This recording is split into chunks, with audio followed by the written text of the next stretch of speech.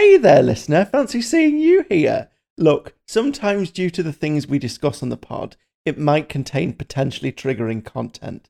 But the good news is you can always review the episode description for a full list of the warnings applicable to this episode. Oh, and just so you know, this episode is rated R for really filthy. It includes adult themes and explicit content, so if you're an adult, buckle up, gird your loins, and prepare to flood the basement, because we are going down with these ships. You're on the cannon ground, I'm up in crack ship space. Let's start a shipping war, don't care if I get hate. Don't like my pairings, well then you can hit the bricks. This is my OTP, I'll go down with this ship. I don't care, I ship it. I don't care, I ship it. Welcome back to Care of Magical Shippers. It's a Harry Potter ship culture podcast. I am Megs. And I am Nathan.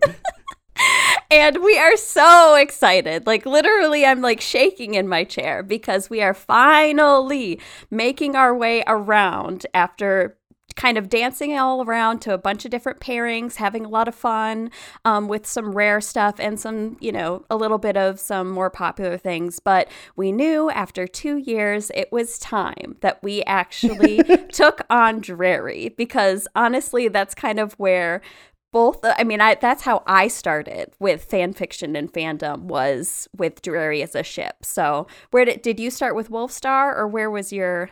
I think I started with Wolfstar. Yeah. Wolfstar was sort of my OG, my introduction into the fandom, and then it evolved from there. And we can talk about that. This is the point of this episode. Exactly. So it wasn't my initial experience of dipping my toe in the water, but there's just so much to say. There's so much. Gosh. We're not going to talk about it in one episode. We may not even just talk about it in 2 episodes. Yeah, we have no idea. Yeah, doesn't it just fill you with confidence, listener, to hear those words? Like, we have no idea. We don't really see this ending. It's just going to be a Drarry podcast from now on. This is Care of Magical Drarry Shippers. Oh, it could easily be that way. I mean, I think there's a Hermione podcast. So I don't know if it's still going or what, or if they were reading fan fiction. I know one exists. So that's cool. That's amazing for Hermione shippers. But we're going to do our best with however much time we want to, give to this. So I'm excited. So I guess to get things started, exploring why we think that Drarry is as popular as it is. It has, I don't even know, the last time I looked, 50,000 stories on AO3. It could be it was just a crazy amount of works on AO3, which is awesome. And every day, more and more and more keep getting posted, and there's so many fests. I mean, I feel like every other week there's a new fest. One of the more recent ones, which I think is super cool, is the Drarry Disability Fest. So it's focusing on characters, one of them having some sort of mental or physical disability, and having it not focus on curing something, magical cures, actually living with said disabilities and stuff like that. And I was just that is so cool. I mean, there's just a ton. There's fluffy stuff. There's, trans Drarry, MPreg Drarry. Nice, yes. MPreg Drarry for the win. Yeah, exactly. I don't know, vampire Drarry. What do you mean? I don't know vampire Drarry. I mean, I'm pretty sure you've written some vampire Drarry, haven't you? I don't know. Maybe. I don't know. I've written so much at this point that I don't even remember half the stuff. But yeah, obviously Drarry, even after, I mean, hell, we're here doing this podcast. Obviously fandom is still alive and well, but Drarry is still very much the, one of the number one ships of Harry Potter. And honestly, when it comes down to even comparing to other fandoms and what people ship, people love enemies to lovers. It's just, they love the conflict and the buildup of a relationship, and starting with, the animosity, the hate, or even just the, snarky back and forth. And then how how you build up, because that gives a lot of opportunity for especially long stories, like to actually give you chapter fic of like the progression and the slow burn of a relationship versus like, you know, if it was not that you couldn't have like a long fic like Ron and Harry, like those exist too.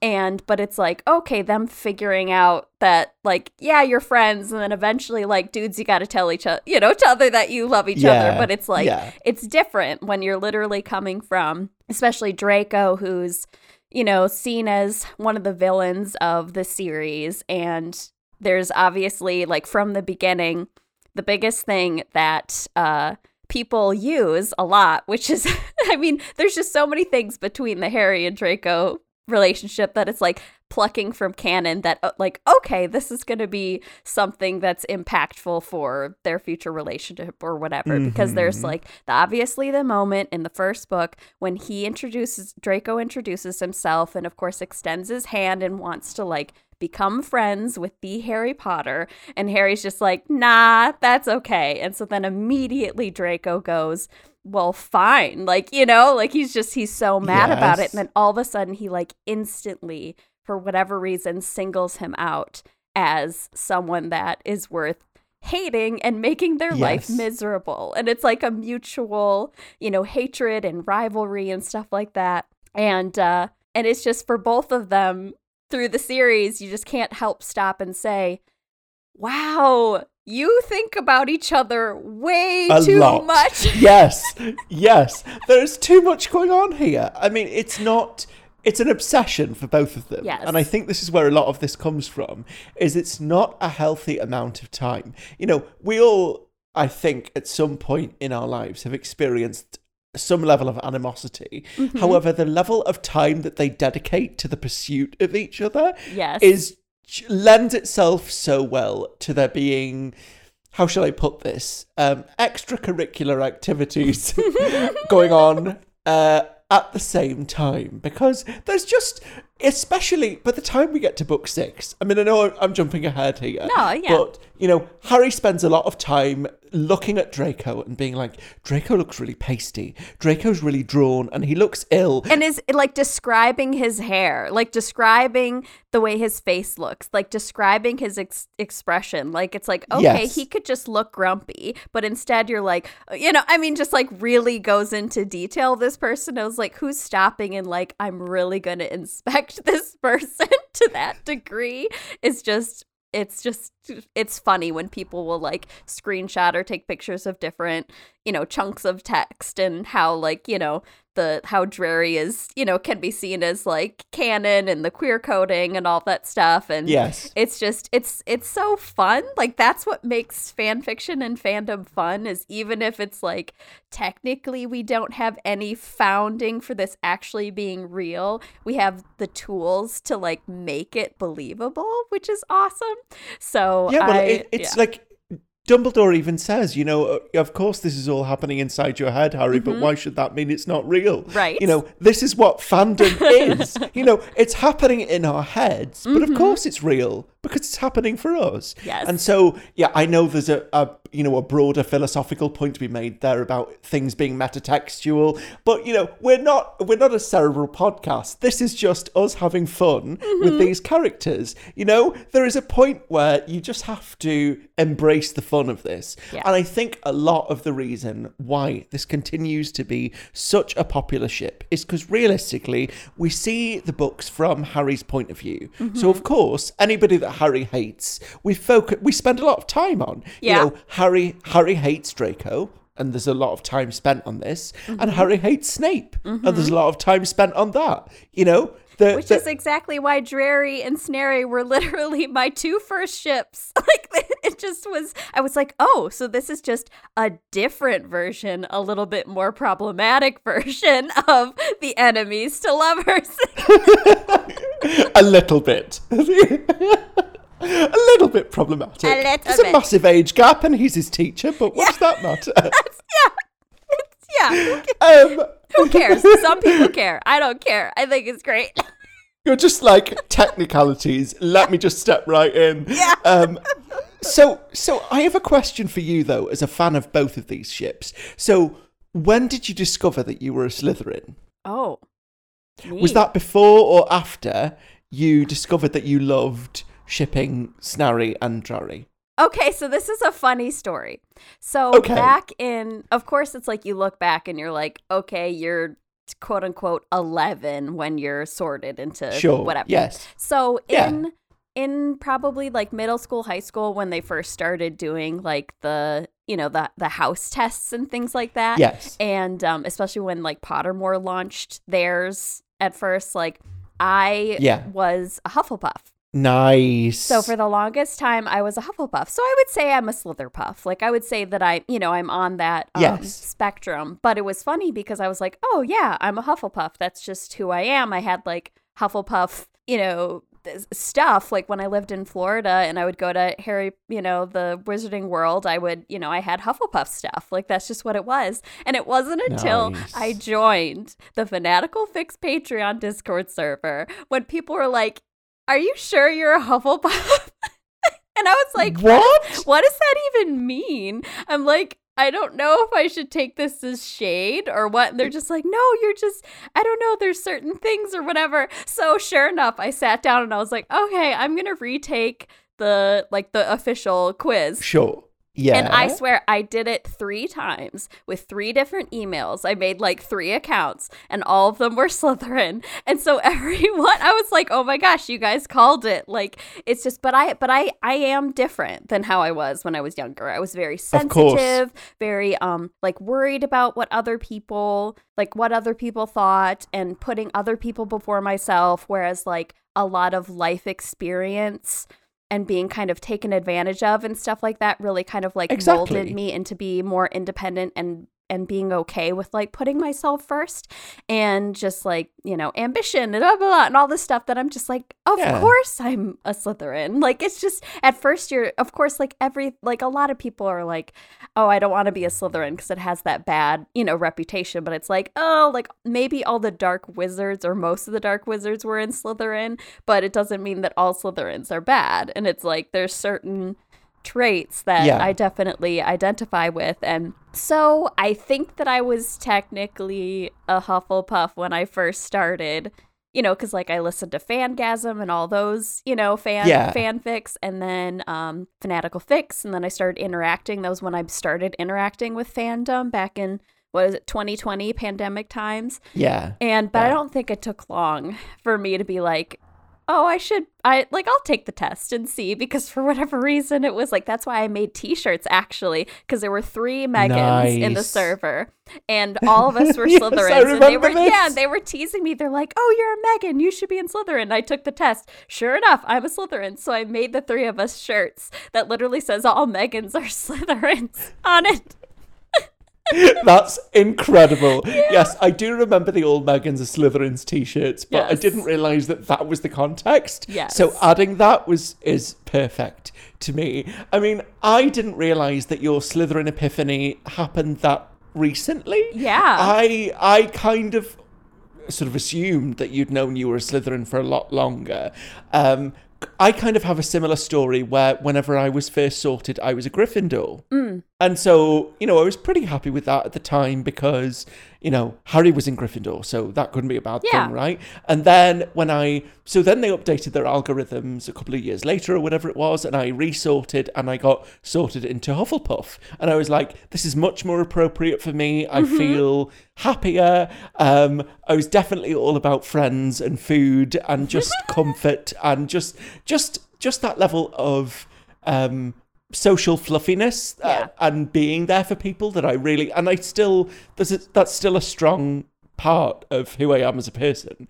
But then I think I went to uni and a lot of people were like, no, you're a stereotypical Ravenclaw. And I kind of balked at that because I was like, well, obviously, no, that's the easy choice. That's the sort of reductionist path to go, you're smart, you must be a Ravenclaw. Whatever. Yeah, exactly. But then I did the same thing you did. I took like 3 tests under 3 different emails and they all came back Ravenclaw. So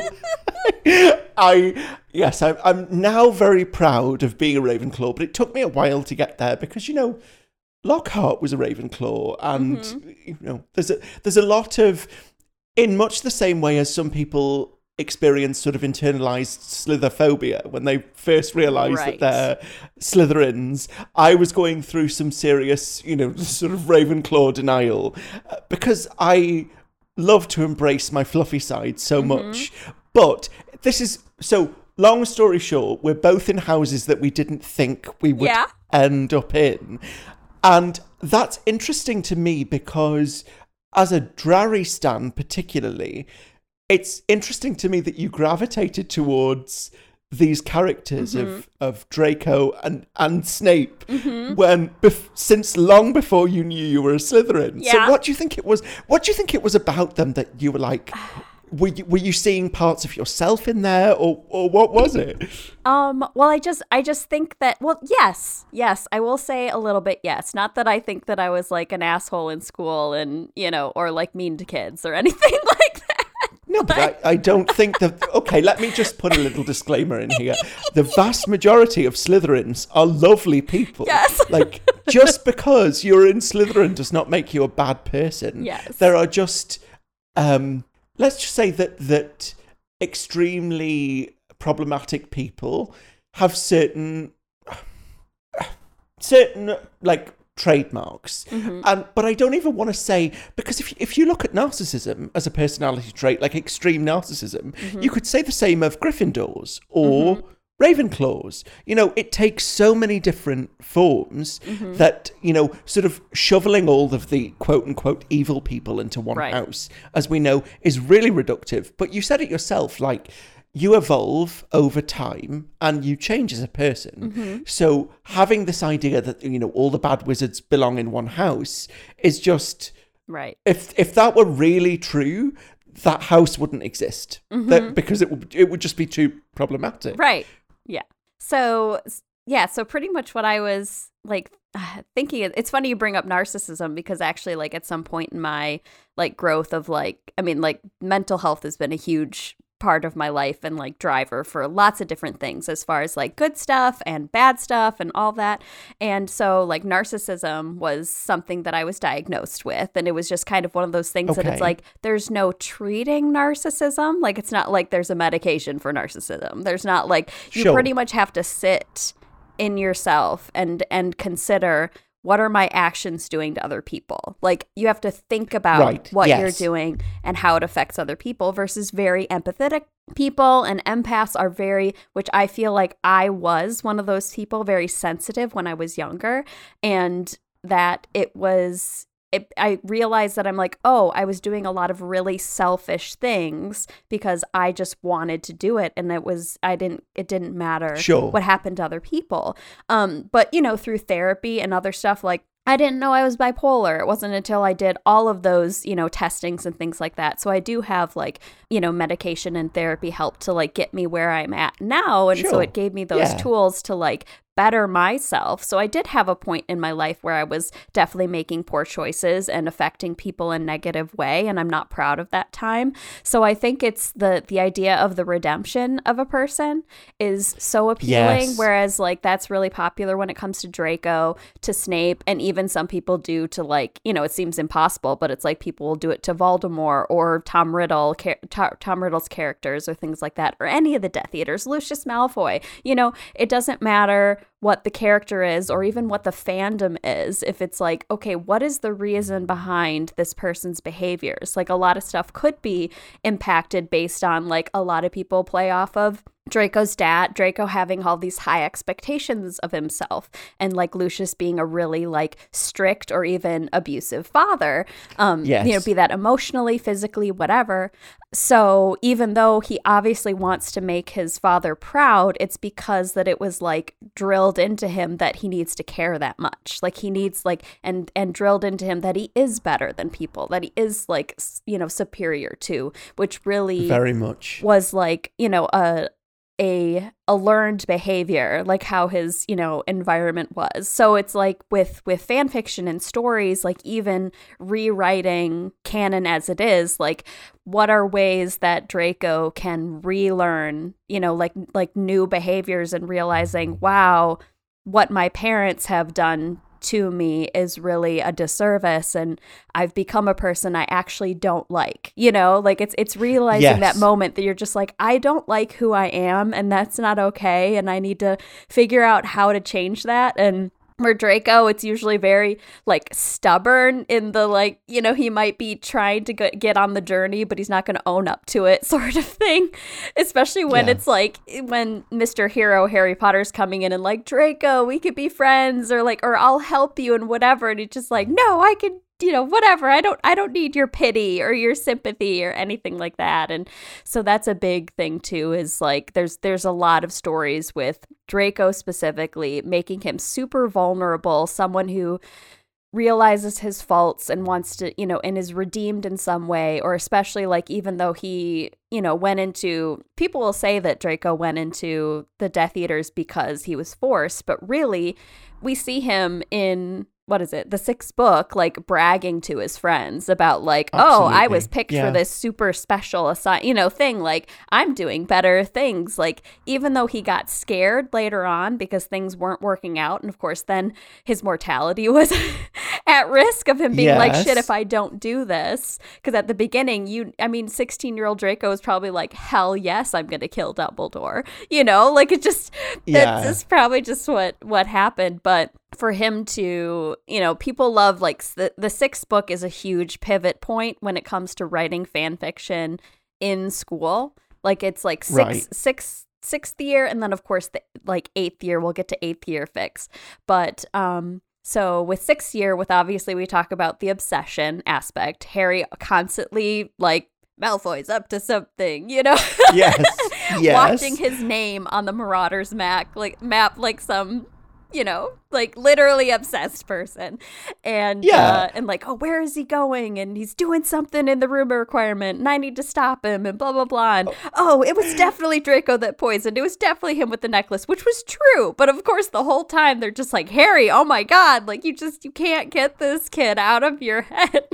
It's just, You know, whenever I think back to what I was doing during my A-levels, it was nothing that nothing that dramatic. You know, it was just I was trying to get through them as best as I could, and it was a very difficult, challenging time. There were like we read the books now and we go, oh, Harry and Draco being so dramatic. It was a very dramatic time. I can remember doing my French A-level paper, my sort of listening exam, where you'd have the little. So I'm aging myself here. So these were cassette decks that you used to have to like put the tape in and press play, and then you'd have to transcribe chunks of text. You'd hear them and you'd have to transcribe it as it was happening. And I just remember there was a moment, like whoever was speaking was going so quickly.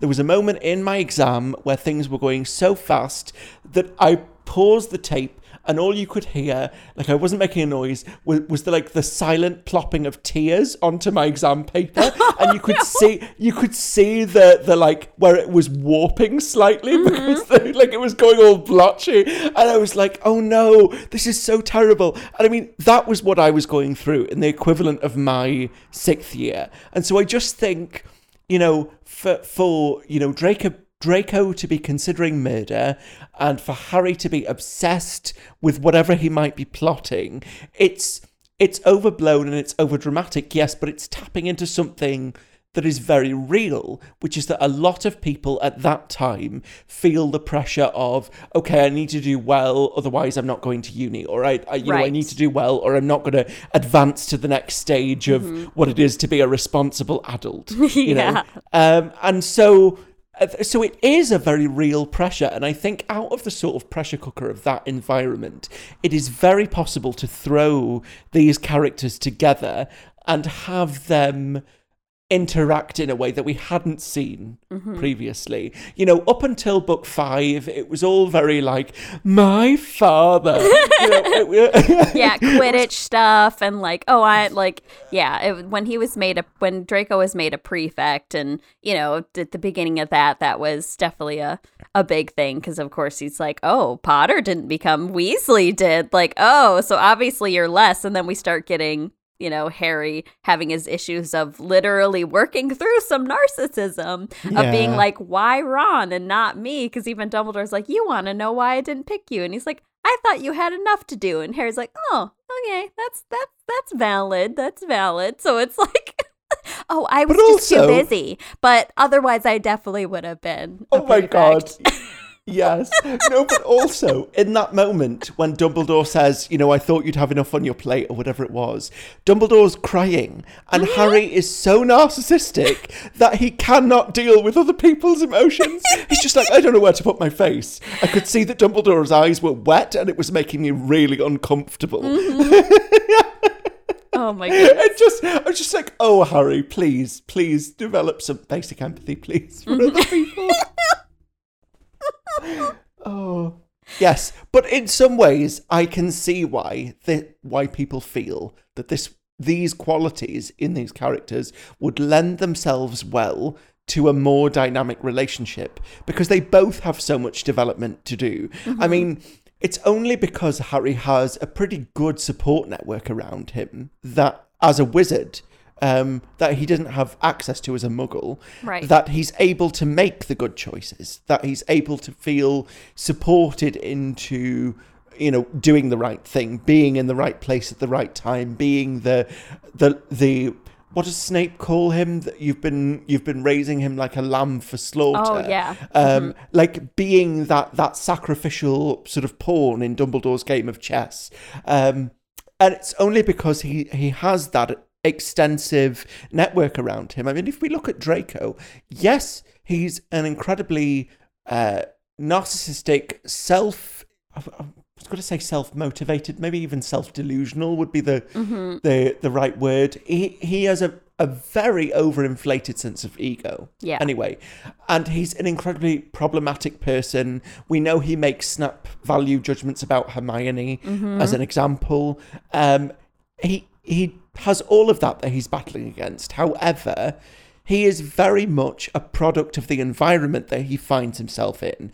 Not that this is an excuse for his behaviour. Right, exactly. But it does set up why he has such a journey to make, if he wants to make that. Right. And in some fan fictions that I've read that were sort of Drarry-centric, he does become, and I think this feeds into your 8th year idea, he does become that more sort of self-reflective character that needs to do that growing before he can feel comfortable with himself. And I think we can all relate to that to a degree. I mean, I never had to wrestle with any murderous feelings in my A-level classes, but they were a hard time. I can remember being at school and making some really crap choices that I regret now, and the things that I did that I'm not proud of. I think we all look back at that time and go, oh my goodness, it was really, a lot of this was just the product of a hormonal cocktail of what is going on here, so, we've all done things that we're not proud of. The question is, do you believe that Draco is somebody who would grow up to question that? Or do you think that he would just double down on his behaviours and continue on as he had been doing? Did the war change him? Or did he want to continue on that sort of idea of the Malfoy lineage? I think a big part that I pull from is the fact that near the end, obviously the Malfoys make a decision that Draco's more important, it's like the whole time Narcissa is worried about Draco, and even just in the movies, how they portray how frazzled Lucius is and how worried they are about Draco, and them just being like, we're leaving, it doesn't matter, we're together sort of thing. I don't care what happens to anybody else. And that could be a collective Malfoy growth experience of them being like, okay, what I thought mattered before, and us being put into a mortality situation of all of our lives at risk, and it's also it's still into the selfish realm of like, oh, me and my family. We see a lot of that too, like, oh, you're wrong because this attacks me and my family's values. And it's like, me and my family are more important than the greater population of other people because, but that does offer them some opportunity to grow, as well as like sometimes with Draco, like if Lucius is obviously, post-war, like how accountable are like the free, Death Eaters? Like you would assume like obviously Lucius would go to Azkaban and possibly Draco. Like that's another thing that a lot of people play with of like, oh, does Draco go away? And then the horrors of him reliving, right, the choices he made in Azkaban, like if the Dementors were still there and, that sort of thing. Or does he get off because, usually like Harry has something to say like, oh, he was just a kid, or in the end, like he didn't, decide to like kill Dumbledore or whatever. Like for whatever reason, like a lot of times they give that the opportunity to be like, so then when it comes to like 8th year, like if Draco were to go back and obviously finish school, like same with Harry and everybody else, a lot of that is that then Draco gets like let off, like either like probation or just doesn't go to Azkaban. For whatever reason, he's excused from from the Death Eaterness and is able to go to school. So, yes. But it could still be, probation and things like that, like have someone check in on him. He has to keep his grades a certain, about a thing. He can't get into trouble, that sort of stuff. Knowing McGonagall being, headmistress, like what she's going to put into place over something Dumbledore would, I could see that being a thing. But that could be him being like, what was it? I think with we read it. The Heal Me Super Smut Fest that we read. If you haven't heard that, by the way, the Draco tops Harry. If you haven't heard that and you want to have a laugh, or you want to laugh with us, because we laugh a lot in that recording, because it's great, go onto AO3 and look for our Heal Me, and it's a what is it? It's a podfic that we did together, and we decided, a live read, like unedited, like nonsense. But it was for Draco Tops Harry Fest, so of course I was like, okay, like you didn't have to smut, like just being like, okay, the dynamic behind it was like, that was just, you had the intention behind their dynamic. But yeah, I took things way beyond what I realized. Like you write shit, and it's just like, oh yeah, like that was hot or whatever, blah blah blah, and then you'll read shit, same thing. Then you read it aloud and you're just like, oh my God, my entire body is tense. My cheeks are on fire. I cannot believe these were words that came, like my fingers typed these words. And this is, and it's like, I know it's like good, but still at the same time, like it's just the fact that it wasn't just like like me reading it or just you reading it. Like same thing when you and Fee did, like for my birthday, read one of my stories for me, and like your live reactions to each other. It's like when you're reading smut together, like can I just say, there's a special bond that forms whenever you read smut together as friends that there is no substitute for. And I think this is why we're so close as friends, is that we are prepared to go to places and levels that other friends just won't go. It was fantastic. Those, I think both of those recordings are available in AO3, or it might just be Heal Me. Was the other one ever uploaded? Yes. I don't think you guys ever uploaded the boy who lived. The boy who loved. The boy who loved. I totally know my own story. Well, we can look at uploading that maybe as a the thing is both of these recordings are incredibly explicit. So if you do want to go and enjoy those, they are they're available with caveats. Don't listen to them if you're not into smut, because there's a lot of it in there, and it's very well written. And some lines still, when I think of them, make me want to burst out laughing because they're so good.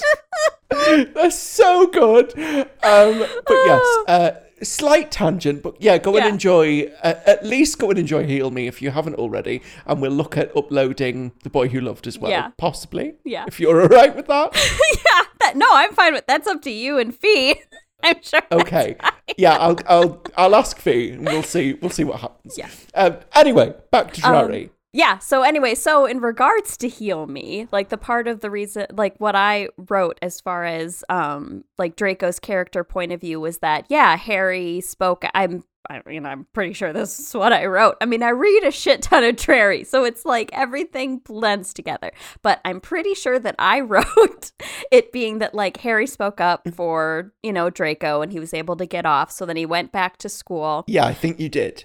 I think I remember this. And then that was like where McGonagall was trying to like actually get people to like, like interhouse unity more so like the 8th years, like, okay, we only have so many people that came back and we're not going to separate you into houses. So then people were like given roommates. So of course, Harry and Draco are roommates because, McGonagall's just like, this is, you need to grow from this. If we reached a point of trying to make for a better future, like, you and Mr. Malfoy need to get your shit together. But this is clearly like, yes, I see this from a logical point of view, but this is also you clearly just leaning so hard into there was only one bed. Exactly. I mean, there were 2 beds, but they were 2 twin beds. They could have been smushed together. Just smushed together, yeah. Yeah, but it was just 1 room, 2 boys, stuff happens. But the whole time was then Draco was focusing on learning and studying healing because he wanted to make a positive impact on society versus all the harm he had done before. So that was him trying to self-reflect and self-grow, to be different, because even though he still resents Harry for like speaking up for him, and he's like, we're never gonna be friends, like that's not a goal for me, I don't care, I'm just moving forward and doing my thing to try and so then of course Harry's like trying really hard to be friends and all of that, and so but yeah, so 8th year is very popular because obviously most of the people don't go 7th year, or because 7th year was so terrible for the people that did go, they redo 7th year because obviously what they learned from all these Death Eater professors was very questionable versus like, were they actually prepared for their NEWTs? I don't know. I'm not quite convinced in that avenue. Yeah. No, I can't see Professor Tofty going, excellent use of the Cruciatus curse there, Gibble.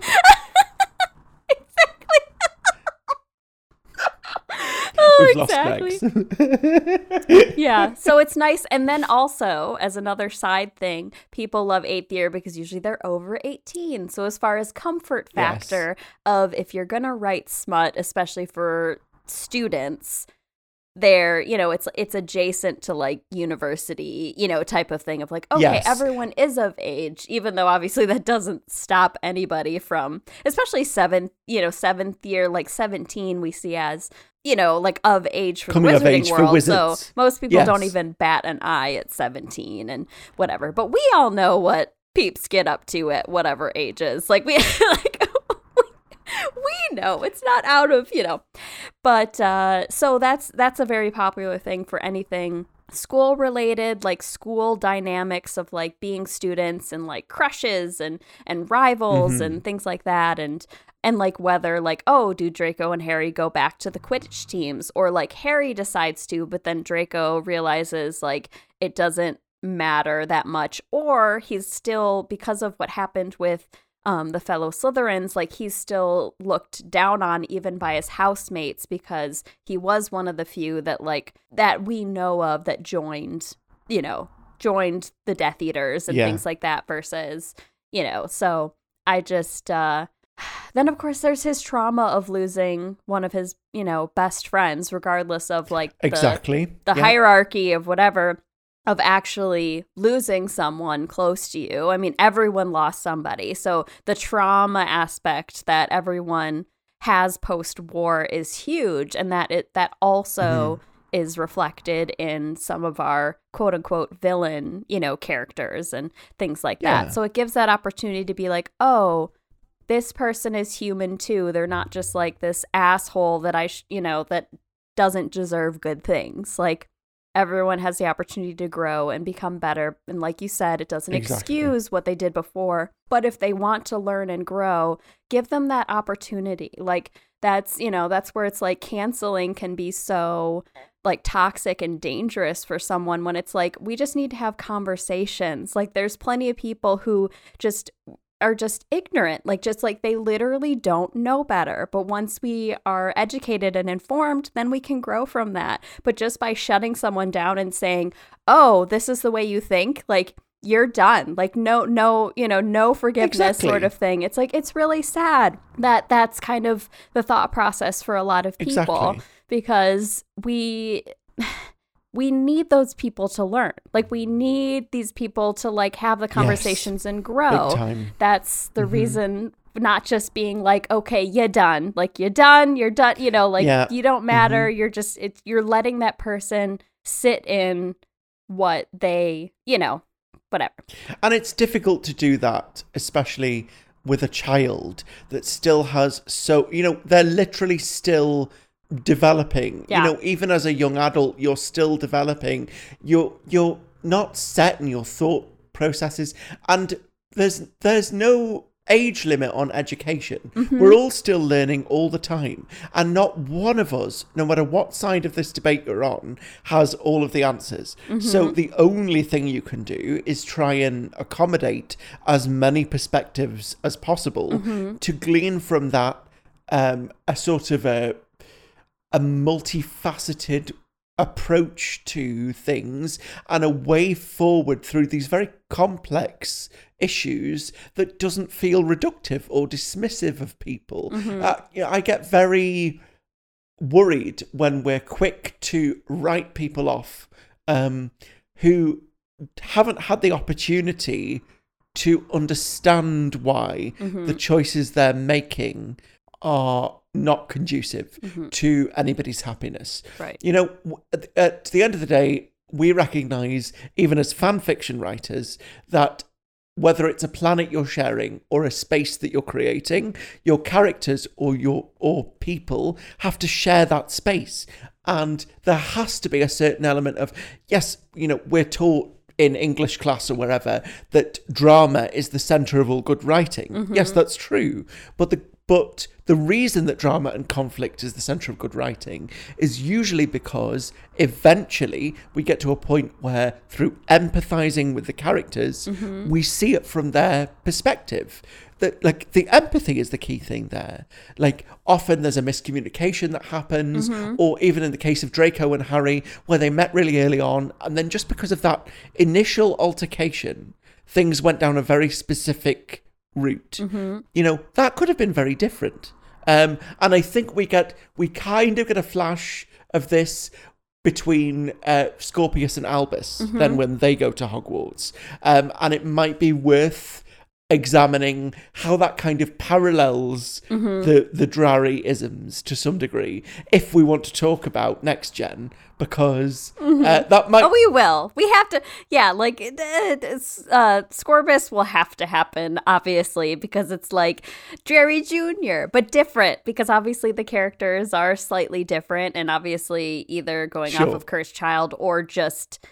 they're a name that we want to play with, like, it's super fun too. So it's always like, especially when it's like, oh, obviously your dads had a thing for each other and maybe it never happened, but, obviously there's a reason why you're drawn to one another and things like that. But yeah. Do you think pensives are capable of holding not just memories, but things that characters fantasize about? Because I'm wondering if Harry... Or like dreams, like dreams.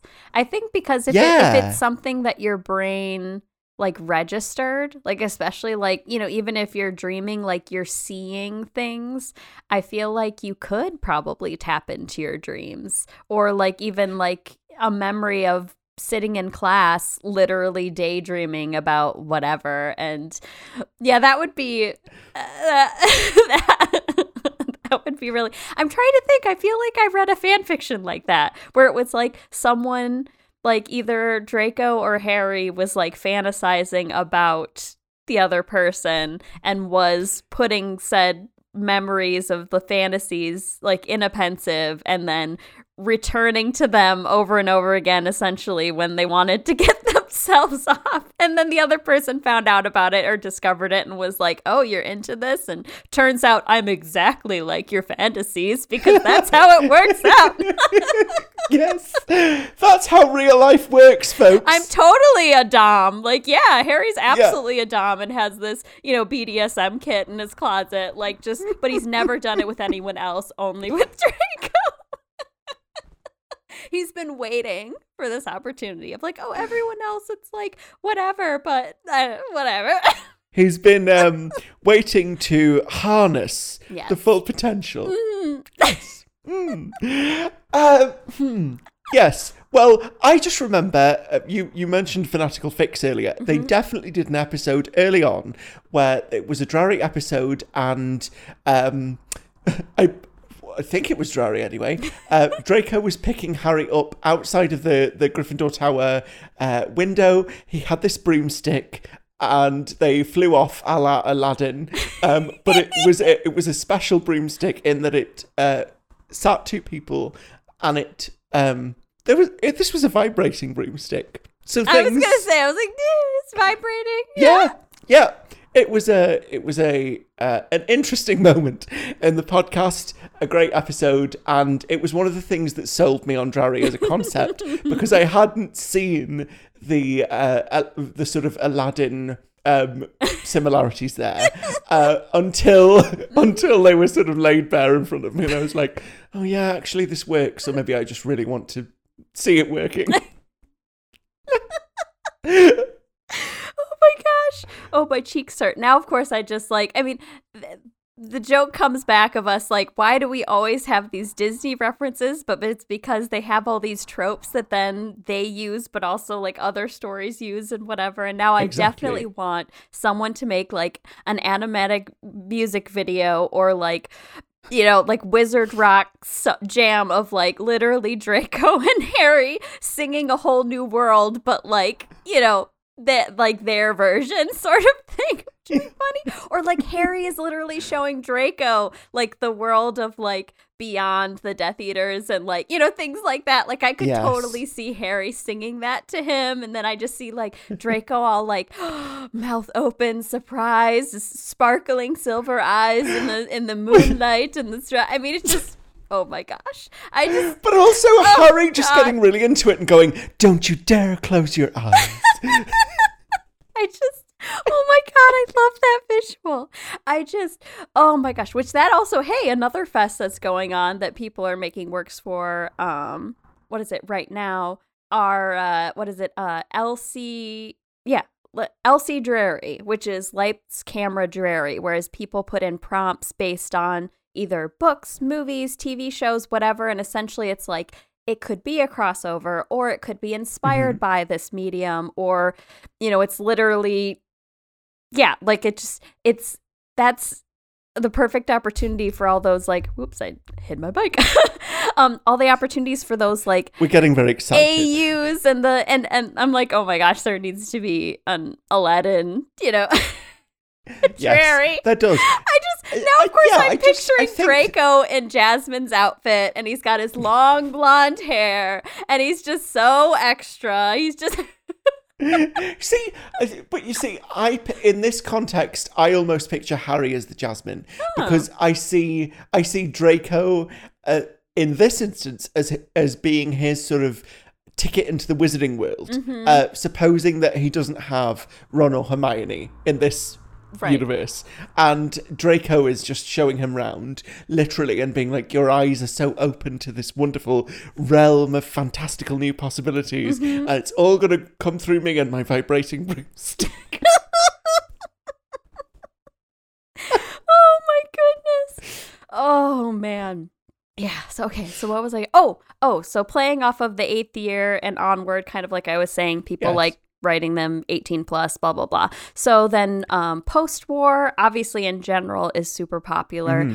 Be that like future, 5, 10, whatever years in the future, a really popular trope is like, dads in love. Like they had their families, like Harry and Ginny had their kids. Draco and Astoria had Scorpius. Like they had their lives. And then for whatever reason, like things didn't work out between Harry and Ginny or, for Draco, and things changed. And then all of a sudden they were, single, obviously. And then people are trying to get them to like acknowledge that they always had something for each other, like, over time. And so I do always love that, like, Harry from an early on stage, or even just like, he gets with Ginny, that people could, argue like, oh, it's like, high school sweetheart. And then you just continue with that, whether it's right or wrong for you. Because in the moment you're like, this is real. You feel like that's your feelings are valid in the time, but it can go forever, or for a lot of people it doesn't.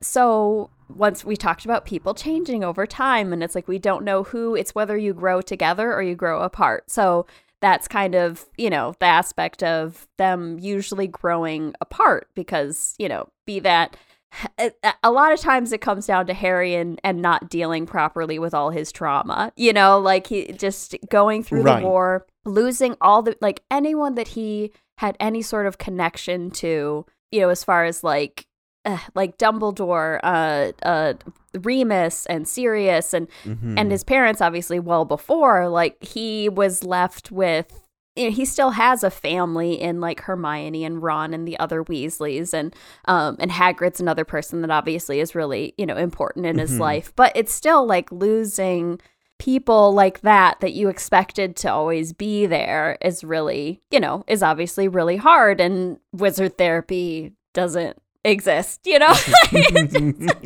though I love when people write in mind healers, like literally, like especially Hermione. I love when Hermione's like, Harry, seriously, like you need therapy. Ron finally went and he's doing great, and like, and I if I hadn't been through it or whatever, like there's nothing wrong. It comes down to the same thing in real life or in in the wizarding world, stigma of like, especially for men, feeling like you have to be strong enough to carry your burdens on your own and not, offload those on to other people, because that would show, weakness. But it's like, you're really doing yourself a disservice in your mental health. Like you're making your life harder, and like you're miserable, like it's just, you carrying those things on your own is never, like, people want to help you. People want to be there for you. It's just you think that it would be cruel to offload your pain onto someone else, but really it's like it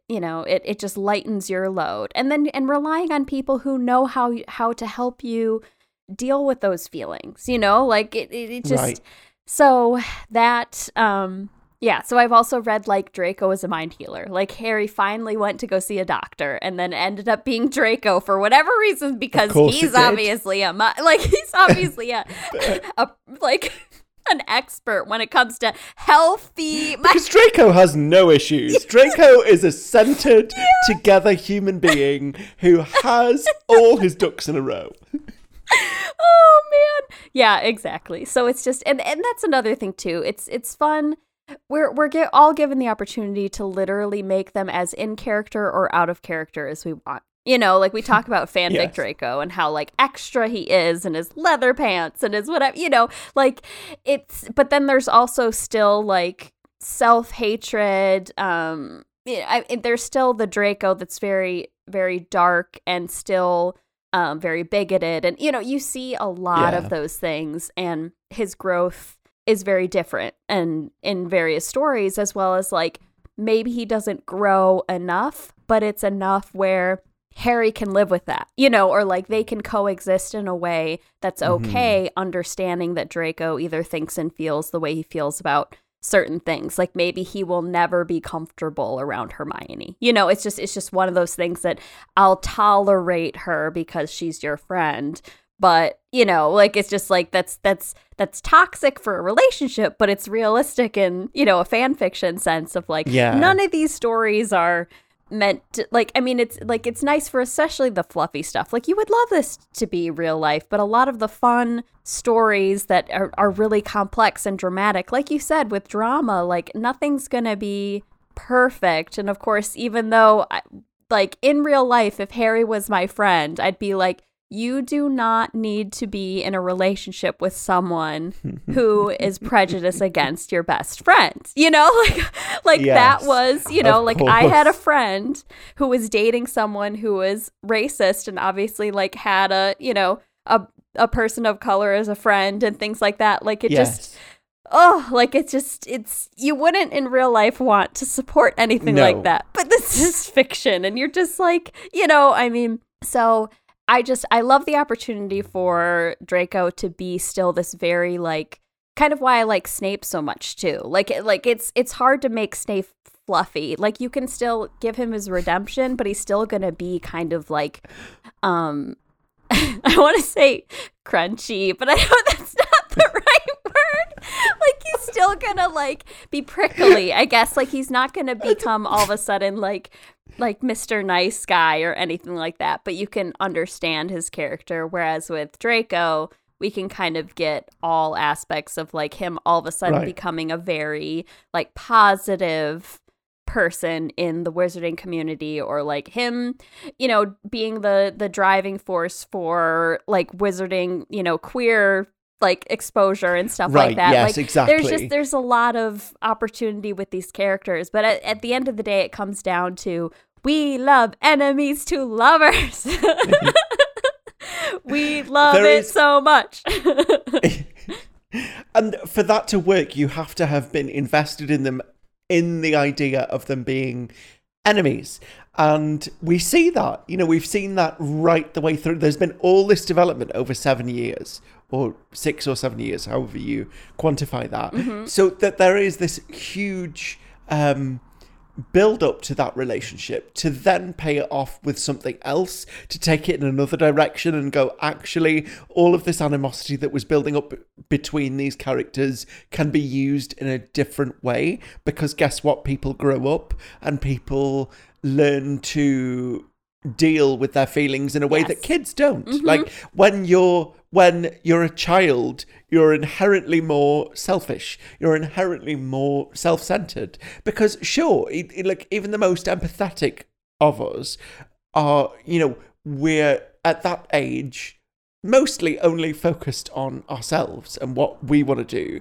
And, like, after you've been through a traumatic war, both of these characters are going to want to be doing some amount of self-examining. And if they aren't, then that's worrisome.